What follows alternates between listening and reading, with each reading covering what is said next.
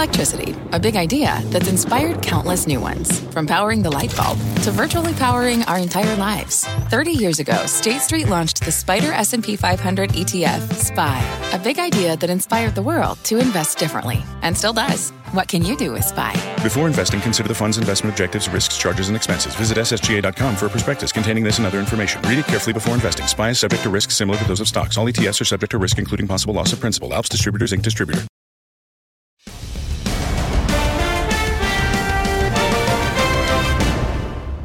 I'm Scott Wapner, and you're listening to CNBC's Halftime Report, the podcast, the most profitable hour of the trading day.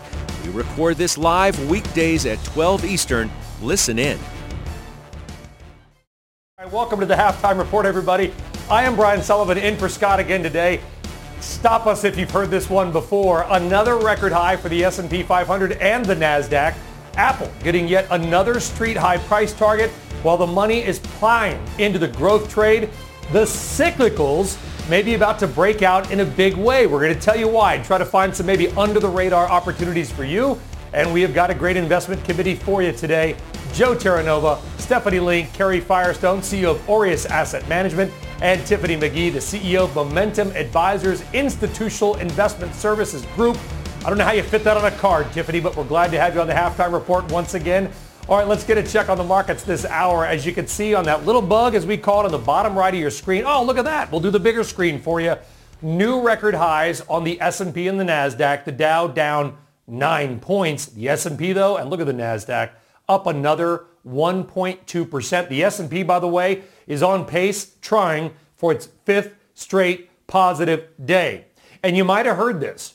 Big technology has been leading the way. Hard to believe, but true.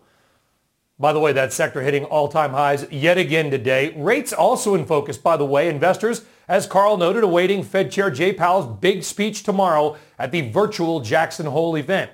Yields on the benchmark 10-year note reaching their highest level in more than a month. So, Joe, there is a lot to get through. I mean, is there anything that you see, before we get micro, on a macro basis that leads you to believe that this market is getting too hot and has got to come down at some point, or can we literally go up every single day? So the answer to that is the market has been too hot for the better part of the last 8 to 12 weeks. The expectation for the month of August was that we were coming into a calendar month that historically is a very challenged one, but yet we see the continued strong performance. So it is very difficult, Brian, to maintain a position in this market, as most of us on the show have been from the long side. But that is the right strategy right now, and it takes strong discipline to stay with that because there really is no macro condition that would suggest to step away from the market. And oh, by the way, I believe we might hear from the Federal Reserve Chairman that they're not thinking about raising rates for the next 5 years. You know, and Stephanie, obviously we talk about the Fed, and they are a massive part of this market. We can debate whether it's 100% or 50%. They're a big deal. But is it more on the Fed side about rates, or is it more that we have direct buying of bonds and ETFs, which then frees up all that cash that may otherwise be used to have to buy those to buy stocks? Because if you have two cars and somebody buys one, now you can put more money into the one you've got. And that kind of feels like what's going on with the equity market. It's kind of both, Brian. It's low interest rates, and they're going to stay low forever. I think it's years, quite frankly, at this point. But it's also the liquidity that you're talking about. It's not only the monetary policy that has been put in place, but it's the fiscal policies as well. And I think you're going to get more fiscal policy because we can't have 1 million initial claims that are announced each week and the job market be so sour. They have to do something. So I think there's more coming. So we've had money supply up 30% in a year. I mean, that's just tremendous. And I always cite this number, wow. But if you add up fiscal and monetary policies, this year is 44% of U.S. GDP. Back in 2008, when we had the last crisis, it was 5%. So it's enormous liquidity. You're not going to be fighting this. And I think tech will continue to lead because they are secular growers. But I do think you want to continue to have a barbell and have some cyclicals as well. And I know we're going to talk about that theme in a little bit. Yeah, I mean, listen, it's a great point, Kerry, that Stephanie brings up about money supply, because it's not just equities. Rates are low because there's demand for bonds. People buy bonds enough that they can keep rates low. By the way, real estate is hot. Gold has been hot. Bitcoin remains hot. The amount of just actual money in the world right now going into nearly every asset class. Honestly, I've been doing this 25 years. I'm not sure I can remember a time when I saw everything go up like this at the same time. Well, you bring up a good point that asset classes have been in tandem and rising. But if we think about where we were in March, from February 19th through March 23rd, the market fell 34%. So that's not insignificant. We had a massive fall. And then people looked around and investors said, this is too cheap. So there's been buying that's been going on, and we talked about very low interest rates, and people were watching the market because everyone was at home, and they said this is a bargain, and people started to buy, and then those that had sold began to add to their holdings and didn't want to miss this uptrend, and that has fueled this, I would say, buying frenzy that we've been seeing over the last few months, where people don't want to miss out, and that applies to houses and gold and equities. But at least on the equity side, when we talk about tech and growth stocks, these companies like Apple, Facebook, Netflix, PayPal, Microsoft, they are doing better under this environment than they would have done if there was no pandemic. Oh, okay, and I want to get to Tiffany in a second, but I want to follow up because you used the other F word, frenzy. When I hear words like frenzy and buying panic, that leads me to believe, Kerry, that at some point that music will stop. And I'm sure you get questions all the time. When will this stop? Will it stop? And maybe to Stephanie's point, it won't for a long time. It might not for a long time. It's very hard to predict when momentum will end. Momentum is your friend when you're an investor in the market. And this environment is good for the kind of companies that we've been talking about. And their earnings as sales forces have increased more than expected, and to step off that train is very dangerous. Not to say we don't look at valuation. You have to trim back when stocks get to the nosebleed territory. But these stocks and companies are showing the results that are exceeding expectations. So it's very hard to step away. Yeah, and Tiffany, we'll look at a name like a Facebook, if you will, because this is, I think, pretty much the poster child for what's happening today. Facebook is up nearly 5.5%. It's nearing $300 a share, and maybe you know something I don't. I can't see any news, any upgrades, anything on the name, and yet it is adding billions in market cap just today. It kind of exemplifies the entire thing. Yeah, absolutely. I just for the record, I have no information about Facebook, but other than this is just really is the case for momentum, no pun intended.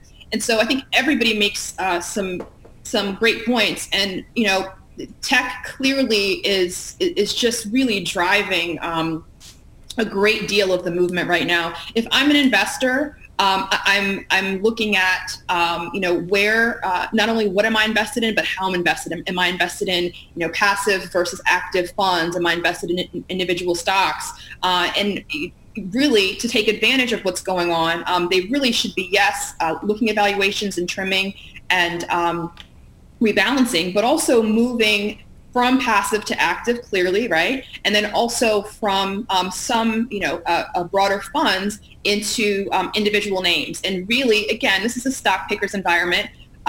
Certain things are doing extremely well, like tech, like Tesla, which I think we're going to touch on later, which I still don't understand. But it really is this this process where you have to pay attention to what's doing well and what, not just in this time, but what has shifted, whose business has shifted because of the current environment that's going to continue to last going forward. Yeah, I mean, stock pickers market, you're right, Tiffany. You wouldn't think so, but actually there's a lot of stocks that are still down huge year to date. Joe, before we get into the individual names like Tiffany just referenced, I want to ask you about one more thing, which is the dollar. Everything is going up except that. Maybe we could throw up the dollar index chart or something. How much does the weakening dollar, down 5 months in a row against the major world currencies, how much does that play into this bullish theme? Well, I think, first of all, the dollar feels as though, Brian, it's down more than it really is. It's down 3.3% on the year, and much of that loss has been in the most recent quarter. I think there's a significant benefit outside of the United States to a lower dollar.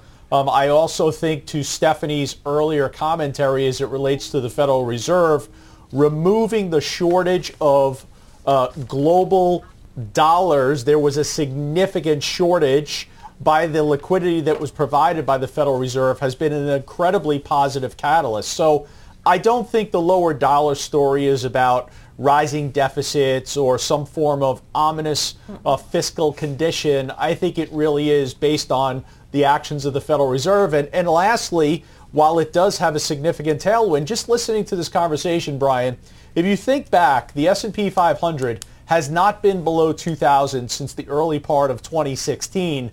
And I think the way that we are appreciating so significantly in the last 5 months, I think you now raise that floor where you have to question, do you ever go back below 2,500 again? Think about it. 10% lower doesn't even get you back below 3,000. Well, that's a good point. All right, we got a lot more macro discussion coming up, but right now, why don't we get a little bit more micro and name some names? Because analysts are lining up to get more bullish by the day, and they keep raising their price targets. Really?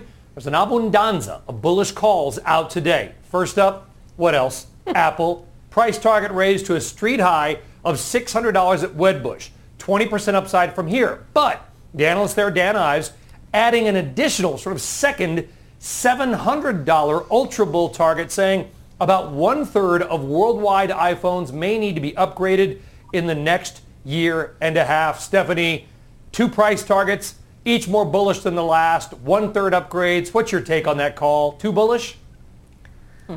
Well, I think Dan is a very thoughtful analyst, so I pay attention to when he makes any kind of changes, especially on Apple. He knows the name very, very well, and I think he's telling us what other analysts have been telling us and what we as owners believe very much, that you have a super cycle headed our way with the 5G technology.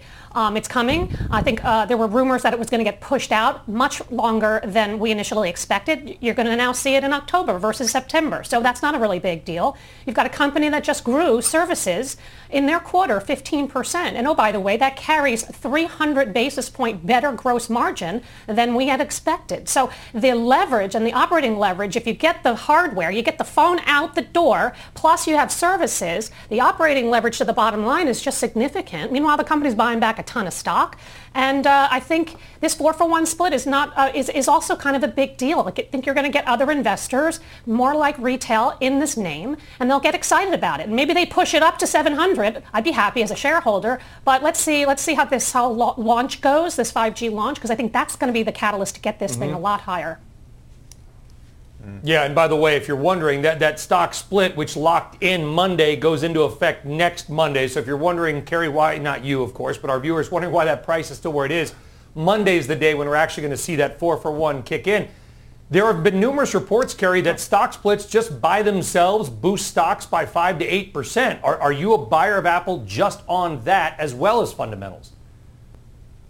Well, I don't think any professional investor who's buying because of a split seriously is doing her or his job. I mean, splits should have nothing to do with the value of a stock. But just on the point about the price and price targets, if we think about what Steph alluded to, that the service side and app side of Apple has become more dominant, and it's a higher margin business, to get to 600 or 24 or whatever, wherever we're going to go from where the split is, or 25, all you need is for the margins to move higher with services, for the growth rate of the revenues to be up 10 to 15%, which is possible on that side of the business. And then you'll have the earnings multiple, which now is about 30 times on higher earnings, get you 20% up on earnings over the next couple of years. And that, if you equate that on the multiple, you can get to 600 easily, up 20% just because of earnings growth. So, 600 is, in the range that we can see this ultra bullish call, as you referred to, of 700. That's a big number, but you can definitely get there if you play with the numbers and give those earnings growth higher margins. Yeah, Joe, there are 42 brokers, sell-side analysts with votes with public price targets on Apple. 39 of them have price targets below where the stock is right now. If it's moving today on Wedbush and Dan Ives, I'm not knocking Dan, he's a great guy, we're going to have to see a flurry of other analysts get in line, do their thing, raise their targets. In other words, it could be a big sell-side push coming from the other 39 analysts on Apple soon. So that's exactly what the analyst community will historically do. As prices move higher, they will react to that and they will raise their price targets. I will give you a name in the FANGs that the analysts will be raising price targets because it looks as if the sleeping giant that is Netflix has awakened once again today. Netflix has been trading in a sideways pattern post-earnings. Look at it today, up 9%. Now you've got all the FANGs participating in the appreciation. Yeah, great point as always, Joe. Look at Netflix. Wow, 9%. How do we miss that one at the top? All right, next up, Jefferies boosting its target on Tesla to, I guess, a rather stunning street high $2,500. Now, the analysts, to be fair, had been way behind, had a $1,200 target, so had to do either change jobs, Tiffany, or raise the price target. But to my previous point, there's only 3 Tesla analysts that are above where the stock is right now. You said earlier you don't really understand it, but it sounds like your clients are demanding you buy it. Yeah, so we've owned Tesla for a while, and it really was driven by client interest. Again, I don't understand the pixie dust that's been sprinkled on Tesla. Elon Musk is an absolute rock star. I think I've said before, every earnings season, I look forward to the Tesla earnings call because it's pure entertainment. It's half messy, half just surprise. You never know what he's going to say. And I just kind of picture everybody in that room just like cringing because they don't really even know what Elon Musk is going to say. So I just don't understand it. But listen, they're making. Tiffany, do you have to? This is going to sound crazy. Do you? Maybe I am crazy. Do you have to understand Tesla to own it? I mean that sincerely. Like we've tried to make fundamental valuation arguments for it. You can't. You can't. You just have to say it's a cool company run by a genius who does all kinds of crazy things, and it somehow works out. End of story. Drop the mic. Absolutely. That's it. That's it. I get to drop the mic. Nice. It's first time, probably last time. All right, let's move on maybe to another company run by a genius perhaps who also says outsized things, and that is Salesforce.com. Shares there surging to a new all-time high after quarterly earnings and revenue not only beat expectations, they crushed them. And the company raised full-year guidance. Steph, you're in on this one. You've been on this one. You going to sell it at all into this strength? No, I think this was flawless execution against low expectations, especially after the co-CEO, Keith Block, left in February. So I think this demonstrates that they have a very strong bench and they're really hitting their stride, right? I mean, organic growth, ex-M&A and ex-currency was up 20%. Their RPO bookings were up 34%. People were thinking 16, 17. I mean, they just crushed it. And operating margins 400 basis points better than the street. I mean, you can't throw anything at this quarter and say anything was negative. Even the free cash flow was better than expected. So I think it's been a laggard. It is a juggernaut. It is a leader in SaaS cloud. And I've said this before, total addressable market is going to be $1 trillion by the end of this decade in SaaS cloud. Why would I want to get off of this at that point, given that these guys are the leader? So I'm just going to let it ride. I guess it's the new Rolling Stones song, Carrie, hey, you get onto my cloud. Is there anything in this quarter, in the guidance, in the stock? I'm just going to keep doing it while you guys let me. Is there anything you see, Carrie, that makes you pause at all? Okay, Mick. No, I mean, you have to go with the flow, right? It was under 200 billion yesterday. It's going to be 200 and, who knows where, 250 billion market cap. This is really pretty amazing, the kind of move that a size stock like CRM is having today. It was the type of name that people have gotten used to being slightly disappointed with during some quarters.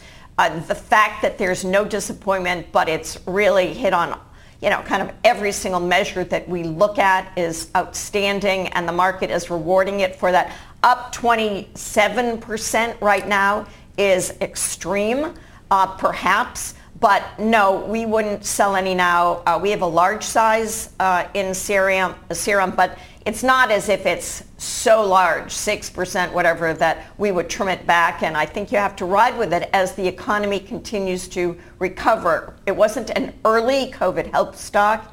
It's come into play really in June and July. And so, we would hold it right here for anyone who owns it. Well, if I'm Mick, Joe is definitely Charlie Watts. So let's go to the drummer. You whiffed on this one, my friend. Are you going to jump in now? Brian, let me just say this.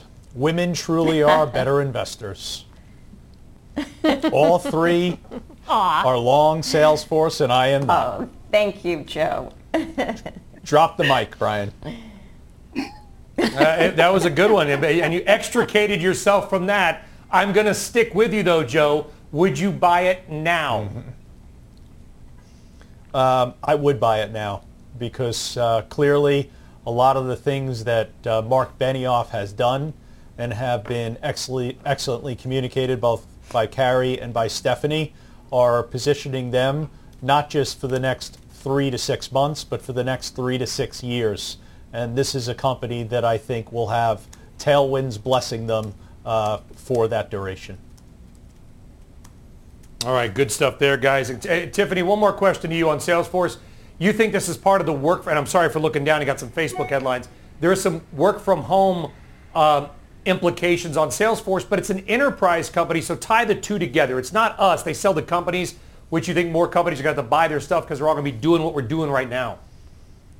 Absolutely. I mean, there are 1.25 billion what we call knowledgeable workers, right? And so what that is people who have to use a PC, a tablet, a phone for their actual work. And I think that this really speaks to these companies that are that now have people that can work from home. And you're going to need a CRM system to keep your, lack of a better, no pun intended, your sales force kind of organized, also to keep your customers connected. In addition to your sales pipeline, Salesforce has been a pioneer in SaaS, software as a service. They've historically been a leader, and this time that we're in with most people, a lot of people working from home, a lot of people really this shift, right? So people that weren't working from home before now are going to work from home, now have had to work from home, and I believe that's going to continue. They're not all going back to physically being in an office. Yeah, good point there. All right, let's move on now, because while most investors, as we just talked about, just keep buying the same tech stocks, the names that we just talked about, your next guest says you might be able to make money or more money elsewhere in some names that you may not have thought about. Rob Sloimer is a technical strategist at Fundstrat Global Advisors, and he joins us now on the CNBC Newsline. Rob, what are you seeing in the boring old cyclicals, names like Norfolk Southern and others, that make you believe they could be ready to break out? Yeah, Brian, look, a lot of the momentum stocks continue to work. There's not a lot that you can point to technically that says they're decaying or that they're getting to extreme levels. Some are getting fairly overbought. But on the other side of that barbell that Stephanie has referred to, and we continue to endorse as well, as much as that's a cliche, you do have a lot of stocks that are starting to emerge out of these trading ranges that have been in place since June. That's where a lot of the cyclical stocks sort of peaked out and started to trade sideways. Names like Visa, even though it's really a secular growth stock, is breaking out of that trading range. MasterCard as well. And they've been underperforming now for 3-4 months and are starting to turn the corner. So I think for many managers that are less interested in chasing momentum but are looking for some emerging ideas that are still sort of growers. Stocks like Visa and Norfolk and Southern and even Nike, which have really been in trading ranges for months, are starting to accelerate. And then you can work down the cyclical range to, there's lots of material stocks that are starting to come on, same with industrials. And at the far extreme end of that barbell, you have a lot of the social distancing stocks like airlines and cruise lines. And believe it or not, some of these cruise lines are up 30, 40% just in the last 3 weeks. So yes, they're volatile and they're higher risk, but I do think you want to have those type of names, cyclicals, as part of a balanced portfolio. In general, technically, stocks are improving across the board. We're seeing more and more bottoming patterns taking hold. Yeah, you're mentioning some names too in retail, some names that caught my ear and my eye, Rob, names like Boot Barn and Fossil. Yeah, so nice pick. So we looked at some small cap names, some mid cap names, because obviously we have a lot of clients that run that kind of money. And when you look at the price performance and the technical patterns, they're debatable. They're still below 200-day moving averages that are declining. But things like Boot Barn put in their secondary lows in July. So they had a low in March, a peak in June, another low in July. And Boot Barn, for example, is up, believe it or not, 50% just since the middle of July. Now, it's up into some technical resistance. It's starting to turn the corner. But these stocks perform well, and they're off the radar for most people. So, again, things like Coleman and Ruth and Five, again, as part of a portfolio where you're balancing out a lot of momentum and high technical patterns, high momentum patterns, with some of these laggards that are showing signs of bottoming, I think make a lot of sense. All right, well, they're not off the radar anymore because you brought them to our attention. By the way, the Fiesta restaurant is a super small cap, 200 million in market cap. Rob Sluymer, good stuff. Thank you very much. Kerry, first off, what do you make of his comments on cyclicals? And secondly, what about names like a Boston Scientific, which I believe you own? Well, I think that the point that we all agree on is there's this second wave of names after the Amazon, Apple, COVID plus stocks that include CRM and Visa, Boston Scientific, Medtronic, names that didn't see much take up on revenue and profitability possible at the beginning of the virus, but are now seeing a benefit when people can go back to work and start to see the spending that's going on in hospitals, in business settings. So yes, I think he's got some good ideas there. Not so much on the cruise or airlines, but on some of the other names where we're really beginning to see traction today. All right. Good discussion there. Rob Sluymer, thank you very much. All right. On deck, outside of that, Houston and Galveston, everybody hunkering down there. They are awaiting Hurricane Laura. It is growing in strength, and it now may hit as a monster. Category 4. Look at that. Coming up, how the area's refineries are dealing with it and the impact on gasoline and oil. Everybody there, we're thinking about you, Houston. Love you. We're back right after this.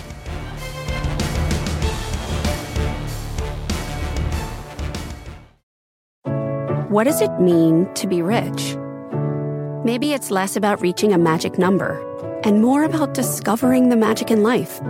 At Edward Jones, our dedicated financial advisors are the people you can count on for financial strategies that help support a life you love. Because the key to being rich is knowing what counts. Learn more about our comprehensive approach to planning at edwardjones.com/findyourrich. Edward Jones, member SIPC.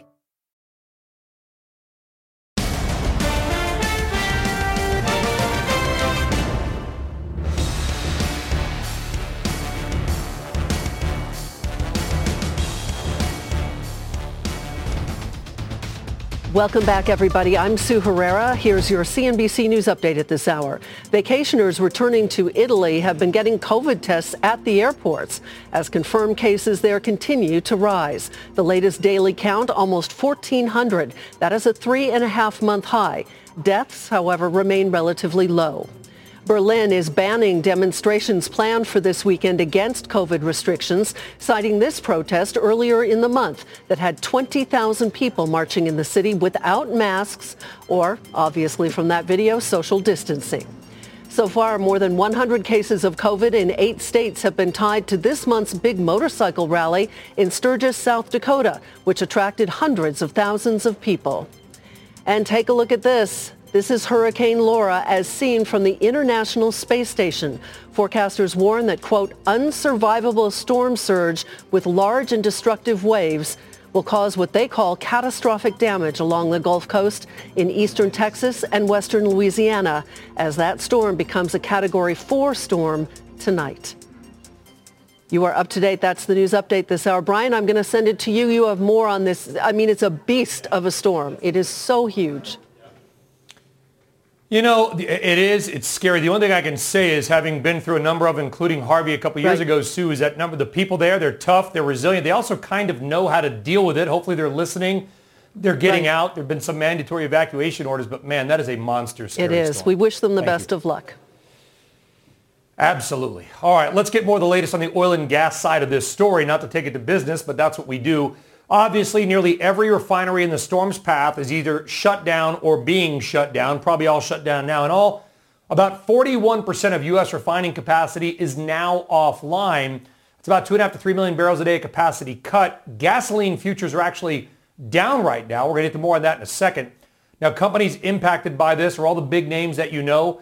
ExxonMobil shutting down at least 2 refineries. Motiva, which is Aramco, shutting down America's biggest refinery. Valero bringing down a few more. Even Chevron outside of Houston shutting one down, as is Phillips 66, Shell, and privately held Trans World. Now, there are a couple of reasons why gasoline futures are actually down right now. Number one, gasoline inventories, they're actually about 7% higher than they were last year, so they can absorb any hit to production at least for a short time. The time is the key. Also, refineries that are open have only been running at about 80% capacity. So they've got the ability to make up some of that slack by ramping up to 90 or 95% capacity. Also, of course, demand is going to drop. You got a different kind of lockdown now, Joe. It's people staying in their homes because of the storm, not necessarily because of COVID. So we're not seeing a big move on the futures side. I know you own Chevron, you own pipeline company EQT. Is there any sort of impact on the equity side because of this?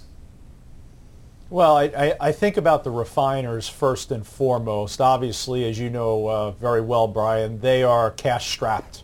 They are challenged on the balance sheet. And you mentioned Harvey. In 2017, Harvey was kind of able to work off what was a significant oversupply of refined product. I'm not sure here in 2020 if Laura will have that same type of effect. You mentioned very high inventories, and I don't think you're going to have a scenario similar to 2017 where that supply-demand gap closes. So I don't think refiners are your opportunity here. I'm really focused on natural gas, and that's why I have exposure to EQT and CNX. My exposure to Chevron is to have something in energy, and I just want the highest quality energy name I could find, which is Chevron.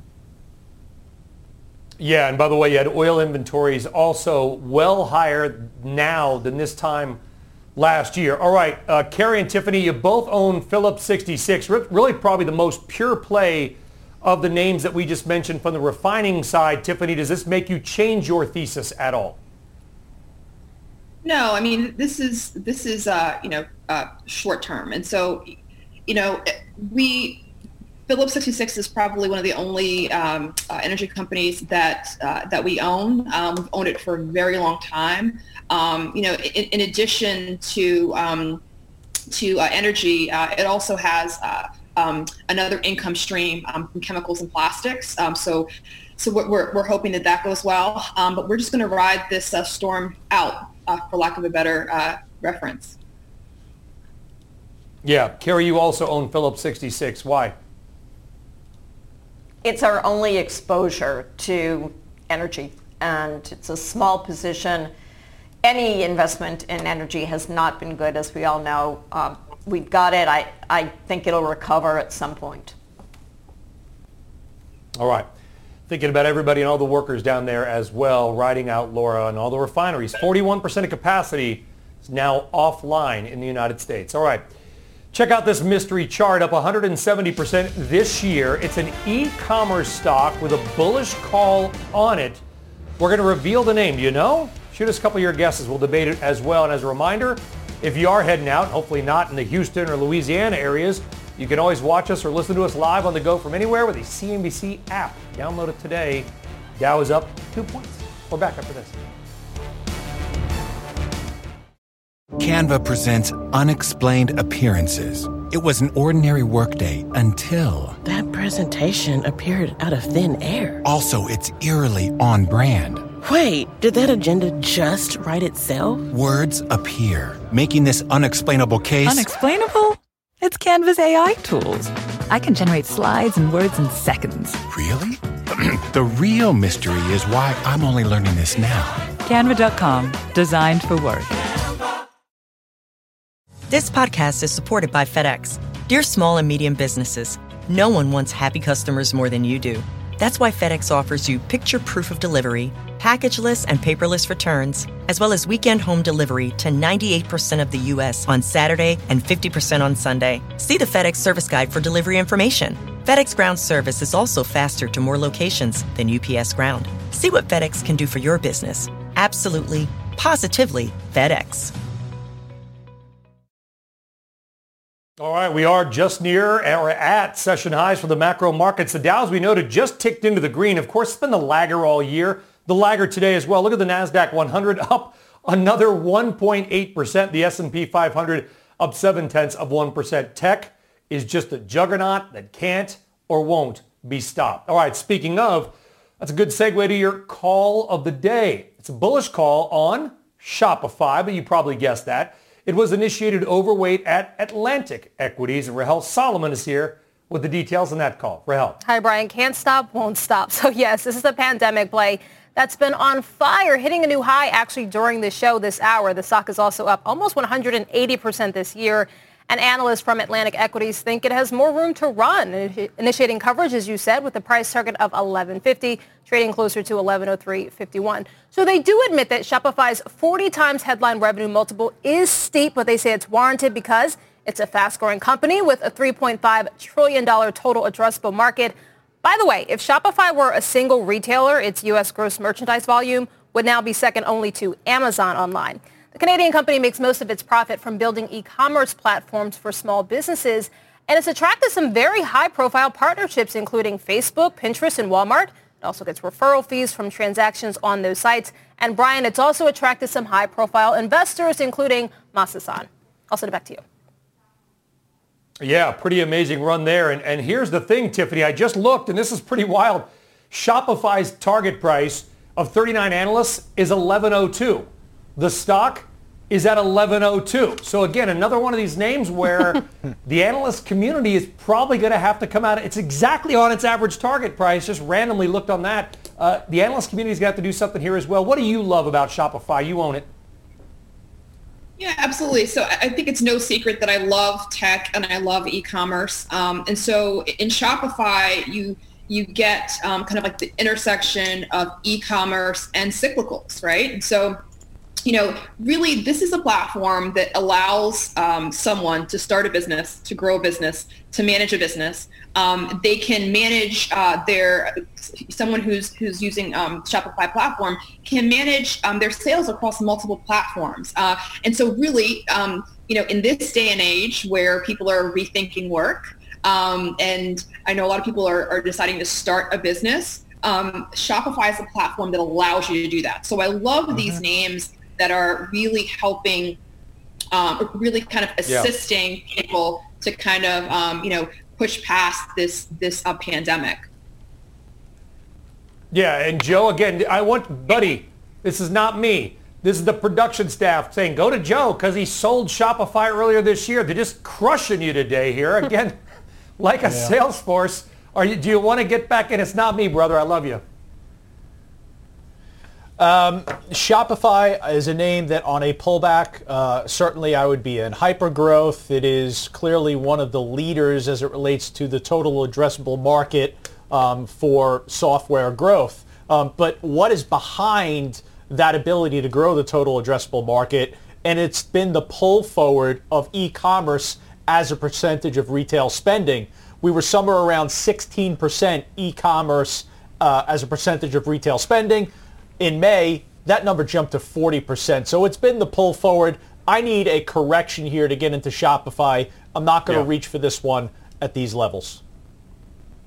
By the way, 1,200 times price to cash flow and 61 times price to enterprise or sales to enterprise value. So if you care about fundamentals or valuations, maybe Shopify is not your stock.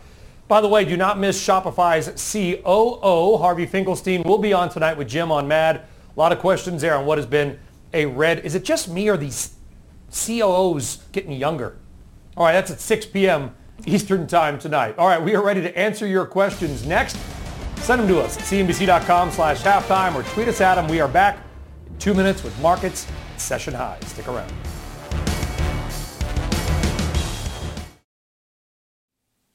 All right, time now with the traders and answer some of your questions. Let's get to it. First up, Joe, this one's to you. Scott in Missouri asks, Seattle Genetics stock has been going south for the last month. Is now the time to invest more? Joe, you own it.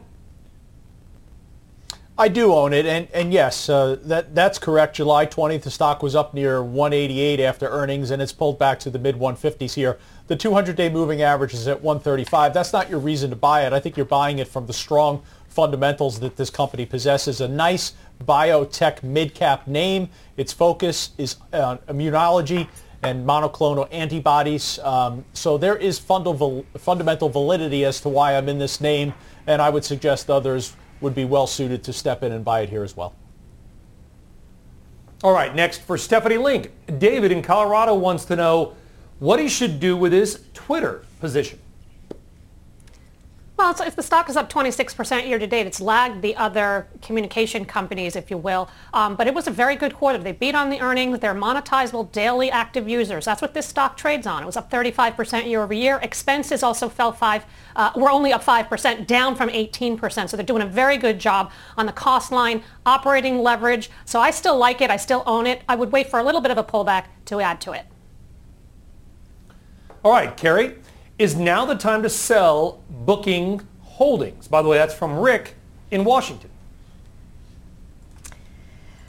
Rick, the stock is up 61% from the bottom, but Booking is still down 10% for the year. Remember, this is the number one site for booking rooms, and travel, of course, has taken an enormous hit. They're starting, I think, to see a pickup mostly because of the type of stay in a house that you can rent on their website. But once there's a vaccine approved, and that's probably going to be within the next year for sure, this is the type of option on that kind of positive move in reopening stocks that will make a big difference for Booking, and I wouldn't sell it right here. All right, next up, Tiffany. John in Pittsburgh wants to know, where do you see Dick's Sporting Goods, by the way, a Pittsburgh-based company, stock in 6 months? Thanks for the question, John. So in 6 months, quite frankly, if I had a crystal ball, again, I would not be sitting here with you guys, or I'd be sitting here from a boat. But I really do like the fact that their sales were up about 194% in the second quarter. The stock has really been moving because everybody's at home and trying to figure out ways to work out when they couldn't really go to gyms. And I think this is going to continue. So even in the past 5 days, the stock is up almost 15%. So I see it continuing to rise. All right, well, don't go anywhere, Tiffany. Coming right back to you because our investment committee, including you, is making some moves, and you've made some moves despite your aforementioned love of tech. You've gotten a little bit more defensive. You're buying toilet paper company, Kimberly-Clark. You're drinking beer with Sam Adams, and you're cleaning it all up with your P&G Swiffer. Drop the mic. Yeah. We keep having these moments. Absolutely. So in addition to growth, and in particular tech, I do like defensives. Really for the ones that you mentioned. I do like P&G. I do like Boston Beer Company, the company that makes Sam Adams, and Kimberly-Clark as well. So Kimberly-Clark has got a decent dividend. So does P&G. Boston Beer Company does not, but I really do like these defensive stocks that are able to do, really to move steadily in volatile markets. All right. Well, the 10-year yield, let's talk bonds, actually moving higher, all ahead of Fed Chair Jay Powell's speech tomorrow at the virtual annual meeting from virtual Jackson Hole on monetary policy. The futures traders are going to play it. We're going to bring it to you next on Halftime. Stick around. Missed the show? Don't sweat it.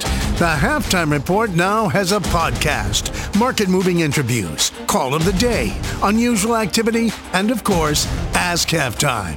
Look for us on Apple Podcast or your favorite podcasting app and subscribe to the Halftime Pod today.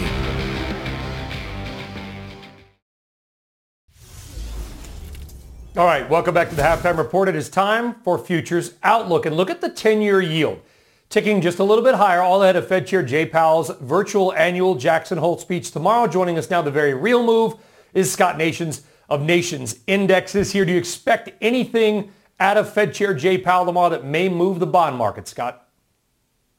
Well, Sully, he said that we can expect some changes in the way they think of inflation. But the problem right now, the reason that we're bumping up against 71 basis points, which is the highest level in 2 months, not very high, but the highest level in 2 months, is all about issuance. The U.S. Treasury issuing nearly $150 billion of notes here this week. We also have some in Germany and Australia. And Australia would probably be really attractive to international investors. We also have Powell tomorrow. So the way to take advantage of this, higher yields mean lower prices for treasuries. And so I want to be a seller of the September 10-year Treasury futures contract, 139.08, just above where it is right now. My target to the downside is going to be 138 even. That's halfway back to that June low. The stop, and we always trade these with a stop, 139.24. So as you see there, we'd be risking $500 to make $1,250 at those prices. All right, good trade there, all ahead of a big day tomorrow. Scott Nations of Nations Indexes. Really appreciate it, buddy. Thank you very much. All right, final trades are straight ahead on Halftime. Stick around.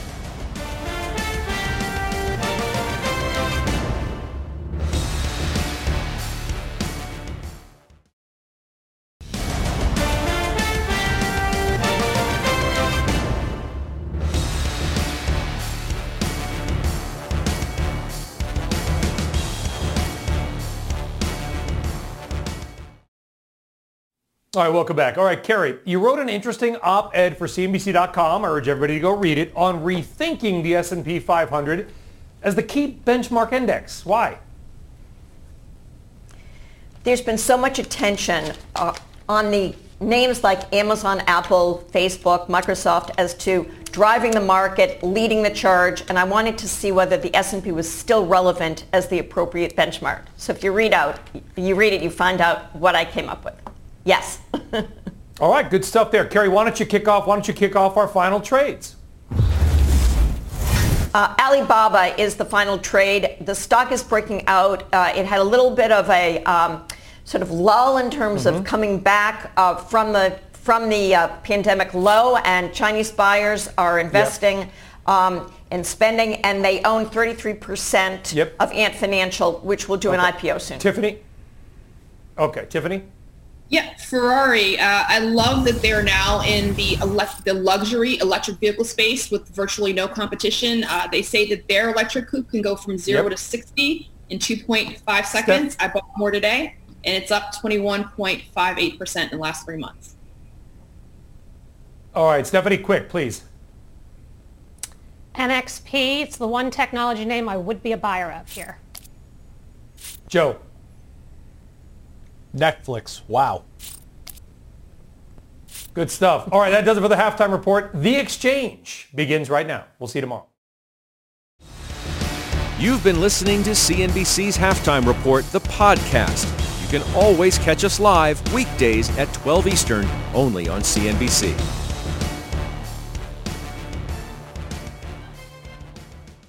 This podcast is supported by FedEx. Dear small and medium businesses, no one wants happy customers more than you do.